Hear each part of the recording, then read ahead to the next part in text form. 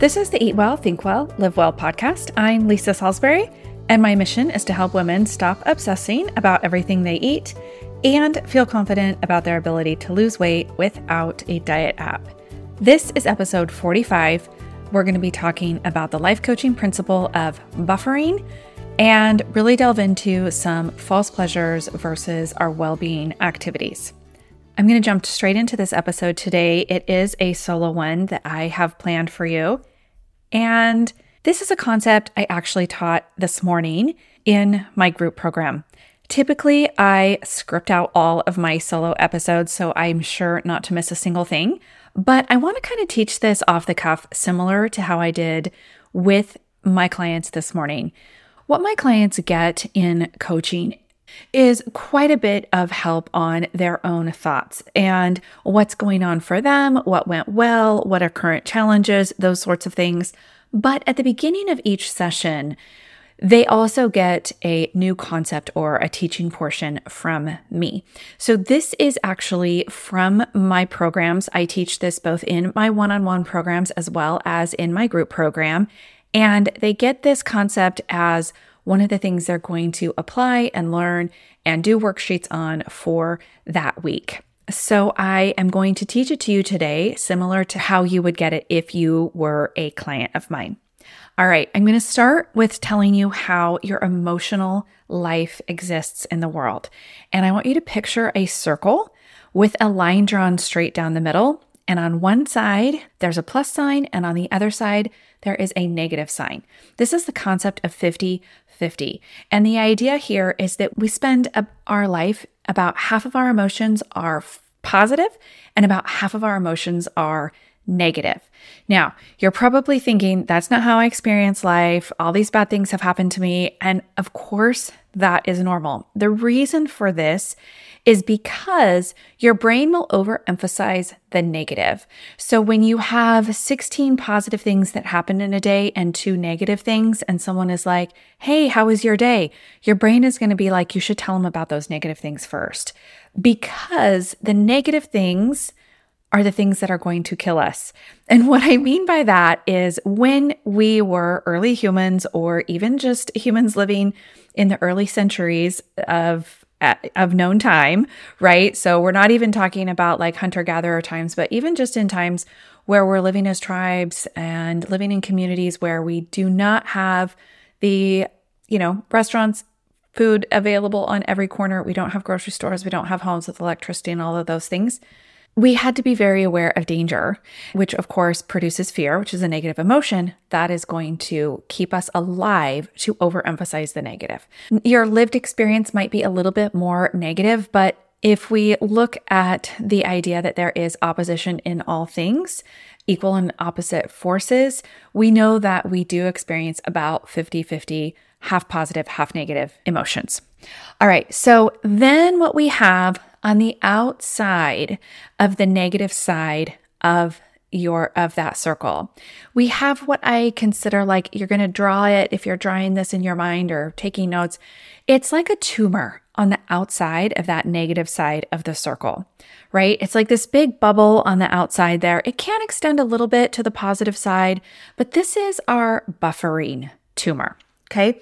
It exists on the outside of our natural 50-50 experiencing the world in positive and negative. And the reason for that is this buffering is a false positive. We get a false positive reaction from this experience, and then we get a net negative result.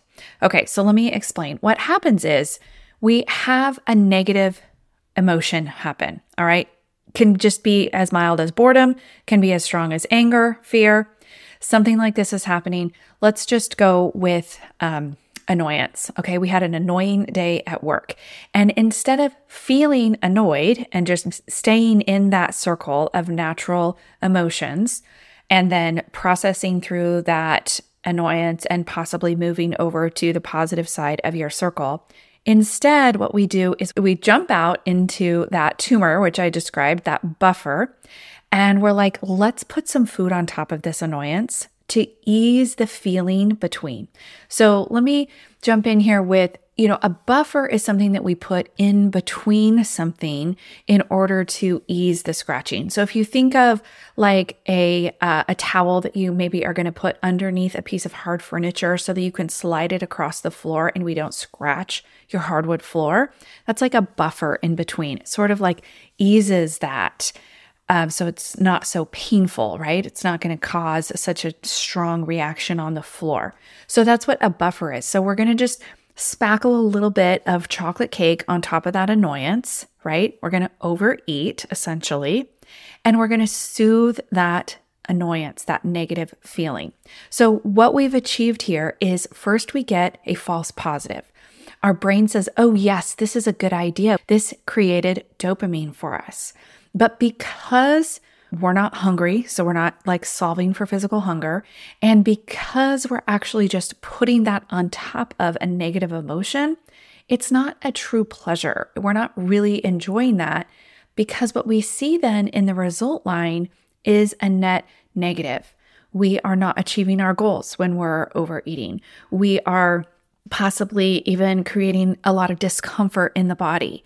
So one of those net negative results is actually going to be like physical discomfort. You might see a net negative result that looks like speaking super unkindly to yourself, right? We end up saying, oh, here I go, there I go again. I'm never going to lose weight. This is never going to work for me. I'm never going to be able to get out of this. And all of that sort of negative talk, that's going to be a net negative result because that's not really where we want to be at the end of the day, right? So that is kind of what it looks like to be in a buffering or false pleasure cycle. Other false pleasures that you might list on this side would be, so I started with overeating, right? Also could be over drinking. If you're drinking beyond what you planned for the evening, if you're like, I'm just going to have one glass of wine with friends and you end up having 6, that would be over drinking over your plan.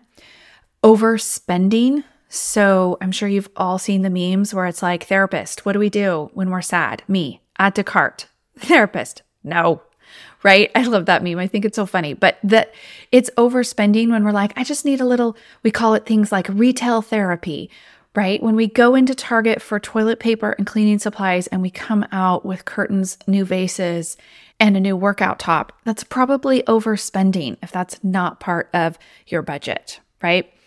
Other things that may or may not be issues for you, pornography, drugs, gambling, these kinds of things are creating false positives. They're not true experiences, right? The pornography is not a true sexual experience with a committed partner. Drug use is not true euphoria. We're not having a true experience of genuine happiness. It is mitigated by those drugs. And same with, gambling. We can also see false pleasures in a little more everyday things that my clients, my listeners might see themselves in. Things like over social media use. When we are supposed to be doing some emails for work, we're supposed to be, in fact, my client this morning gave this example. She was like, well, sometimes I'm supposed to be grading papers. And I'm like, let me just go and check out what's happening on Instagram. Right? That's over social media use because it's at a time when you're not planning to do it or at a time when you're trying to avoid the discomfort of doing what your schedule says you are needing to do at that time. Over TV, so over Netflix, right? If we are spending hours and hours on TV when we need to be or should be doing something else. And I use that word kind of sparingly, should, but what I mean by that is we are intending or planning to do something else. We have a big to-do list, or maybe we have goals that we're going to move or work out or get something done in the day. And then we don't want to do those things. We don't want to feel that discomfort. And so we watch TV instead. So what happens when we're like, okay, let's give up all these buffers. Let's stop doing that. Let's stop jumping out into that tumor of buffering and stay existing in the negative side of the circle of emotional life. We want to just experience the true emotions, half the positive and half the negative. This is what happens when we are learning to feel your feelings. And I know that's like a super buzzy phrase right now, like, oh, feel your feelings. But the idea there is actually to get good at feeling discomfort, get good at feeling annoyance, get really good at feeling cravings. And we get good at feeling these things and allowing them to exist in our body without reacting to them, without the idea of needing to solve for them. We just say, oh yeah, look, here I am, a person that's very uncomfortable doing this podcast without a script, and I'm going to do it anyway, right? Like I'm actually pretty uncomfortable right now because I typically use a script and I want it to come out nicely, right? But we challenge ourselves. We decide, hey, I'm going to try something new.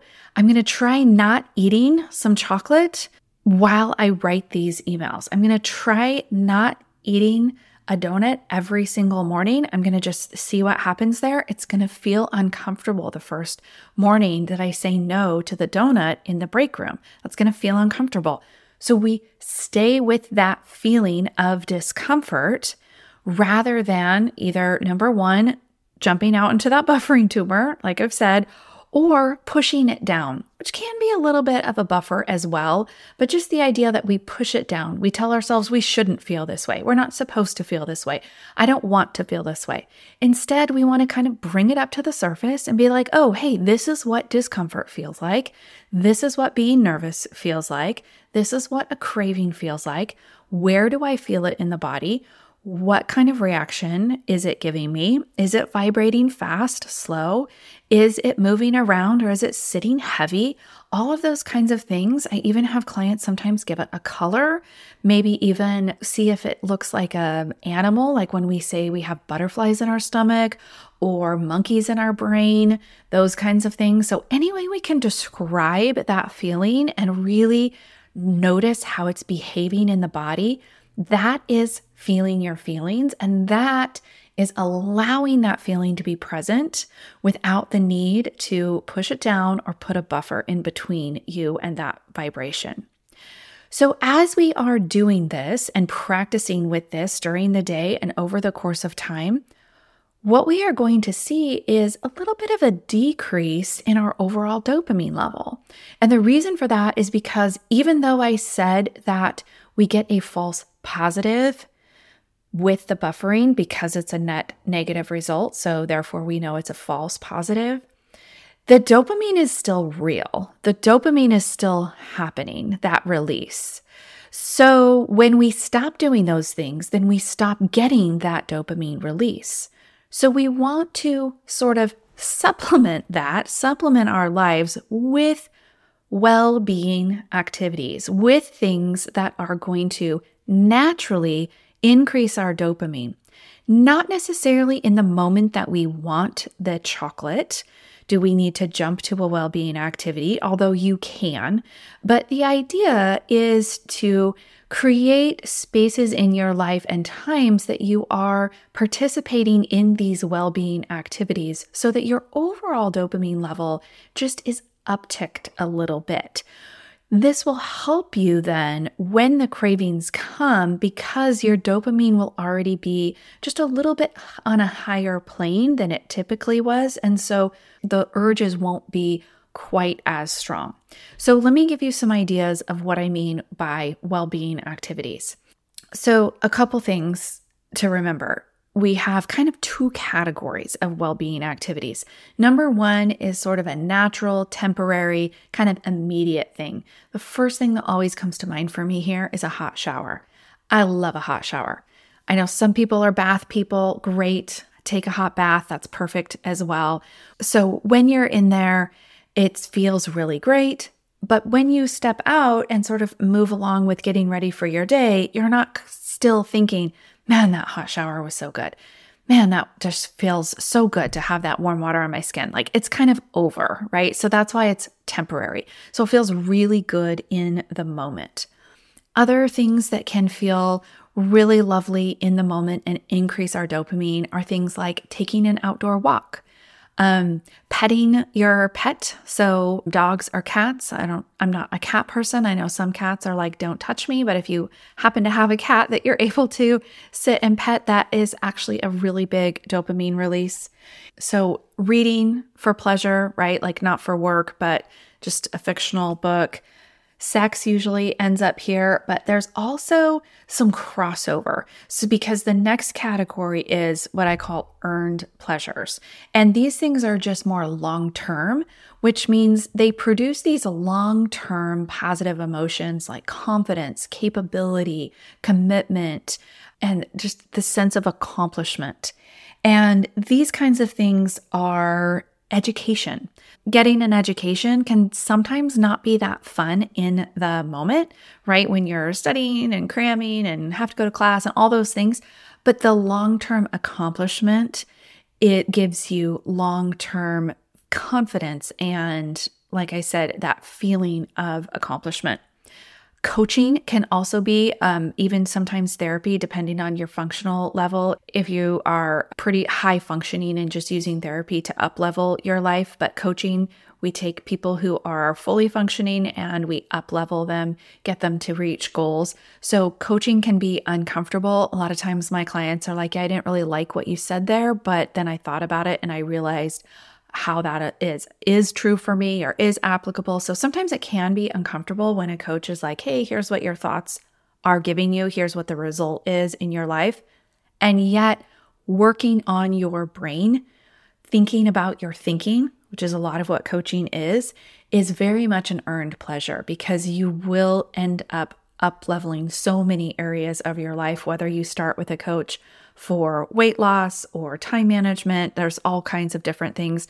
The tools that you learn are applicable in so many different areas.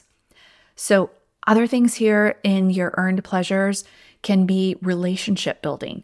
So sometimes it's not really fun to have a difficult conversation with your spouse, but in the long term, all of these conversations and time spent together, that is an earned pleasure of a relationship being built. So I mentioned like sex could be a natural or temporary pleasure, but it can also be earned as you build that sexual relationship. So things can cross over. There's sometimes I find for some days, these items are in one category and some in another category. Exercise for me kind of goes back and forth. Sometimes it's like temporary and natural pleasure where I get like a high. I feel really great after exercising. Other times it's kind of a slog for me. Like as much as I'm telling you all the time, like, oh, women, we need to be weightlifting. It's so good for you. And I totally believe that. Sometimes I don't feel like weightlifting. Sometimes it's not my favorite form of exercise. I would prefer sometimes to do cardio, or sometimes I want to just get out on a walk. And when I choose to do it, for me, then that's an earned pleasure because I'm like, I'm doing this out of commitment. And so the net result is actually a positive emotion. I get that feeling of accomplishment and just the commitment that I did that from. So you can see how that would be an example of sometimes it's a natural, temporary, sometimes it's an earned. So it depends for me on the day. It might depend for you on how you feel about exercise and movement. For most people, a walk outdoors, somehow connecting with nature is always going to be good. That's always going to be a good choice on your well-being activities. So after you look at these two lists that you've made, or even just listen to these lists that I've given you, you want to then kind of look at your calendar, look at your life, look at your time. How are you spending your time? And how does that reflect the well-being activities that you think you might like to include? Maybe there's just one that you're like, I'd like to do that one more often. For me, I decided a couple years ago that I really wanted to knit a sweater. So I know that sounds really dorky, and my kids constantly make fun of me and call me like a grandma or an old lady, which, by the way, I don't think is an insult, but they would tease me about my knitting. But I decided I was going to make a sweater, and that was really like an earned pleasure for me because it took so long, first of all, and it was a challenge to learn how to do all of the construction and all of the new techniques that I had to learn in order to do that. But as I thought of ways to include this in my, daily routine, what I would do is I would knit in the evenings rather than either watching TV mindlessly, or I would knit alongside watching a movie with my spouse, or if he was watching something that I wasn't interested in, that was a perfect time for me to just focus on my knitting rather than going somewhere else. So I was kind of, able to sit next to him, which in and of itself is just being together is a relationship build, and then also learn something new for myself. So that's kind of the way I integrated that into my life. Another thing that you can do to integrate some of these things without having to completely overhaul your time management, like, okay, I've got to carve out 2 hours for meditation and outdoor walks. Like, we don't want to do that. What we're trying to do is just integrate these things and focus on them when you're experiencing them. So for example, you can just focus on, rather than changing anything about your routine, if you love a hot shower, you can actually just think about that. Think about how much you're loving it, enjoying it. I love the hot water. I love the feel of clean, fresh hair. Whatever it is that you love about it, give yourself some time to enjoy it while it's happening. And that is another way you can just kind of increase these well-being activity experiences. But for example, say you want to have some downtime in the evening, and this isn't really a time where you would consider it like over Netflix, right? It's not a time where you had planned to do something else, but now you're choosing Netflix because you don't want to do that thing. It's maybe a time where you're just like, I want to decompress for 30, 45 minutes. You can decide, is TV really going to bring me that well-being that I want, or would reading, or maybe you also want to learn to knit, or maybe some other downtime type activity. I know for me, a lot of times, especially like I said, if it's a show or maybe a sports game that my husband is watching that I'm not really interested in, I have way more dopamine or well-being by sitting next to him and reading my book than watching something I don't want to watch. Right? So just switching activities. Or sometimes I notice that when I'm on my phone too much or on social media too much, I just put my phone in another room and just say, okay, that's not actually bringing me any well-being right now. I'm switching to reading my book, or I'm switching to, a lot of times I'll switch to meal planning, actually read a recipe book. I sort of love recipe books. In fact, little side note, my favorite new recipe book is called Dinner. It's from the author from the blog of Recipe Tin Eats. She has no idea who I am. This is not any sort of ad or plug. I just really love it. I've tried several recipes out of it, and it's been really yummy. So that's something I like to do, is look at recipes, because I am a foodie. I love to cook yummy things. So that works well for me as a well-being activity. If I think about it as a slog of like, I got a meal plan for the week, I got to go grocery shopping, then not so much. If I think about it like, what do I want to make this week? What do I want to try? What will be quick and easy? There's lots of ways I can think about wanting to do it that can increase that pleasure. So that is the concept I have for you today. Really think about how your life is actually 50-50, which means we have to emphasize a little bit more those positive things that have happened during the day, and emphasize the doing of the positive things, doing those well-being activities, increase our baseline of dopamine by focusing on increasing our well-being activities as we are decreasing our buffers, specifically as we talk about on this podcast of overeating. That's our primary buffer that most of my clients and most of you listeners are trying to change, right? We're trying to eat when hungry, stop when we've had enough, and then feel the cravings rather than buffering against them. I love Shonda Rhimes' phrase that she uses in Year of Yes, where she says, I just would spackle some chocolate cake on top of that emotion. And so as we're trying to stop doing that, stop using chocolate cake as a spackle on top of our negative emotions, we want to really focus on these well-being activities. So let me know how you liked this episode, this more off the cuff, a little more casual, a little less scripted, and just solo episode. I know I've been doing a lot of interview episodes lately, so I'd love to hear from you. I'd love to know what you learned, and I'd also love to know what you'd like to hear about next. So reach out to me and let me know in a review or in a DM on Instagram, any of those things. Lastly, the easiest way to reach out to me really is to just schedule a free session with me. If this resonated at all with you, if you're like, yeah, coaching is where it's at, I think this is really what I need to do, but you're not sure about it, schedule a free strategy session with me. I know that's a really boring name, but essentially it's your chance to see if coaching is going to work for you. The best way to know if coaching is going to work for you is to actually get a little bit of coaching. So let me know what your burning question is by bringing that to our session. You're welcome to bring anything. You can bring your food journal and we can take a look at it together. You can bring your current routines, your exercise, what your day looks like and see like, how could this fit in for me? You can bring anything that is currently happening in your life that's keeping you from achieving your goals. And I will give you some coaching on it and you can decide if that's the route you want to go. So of course that link is in the show notes. I would love to talk to you. All right. You have a great week.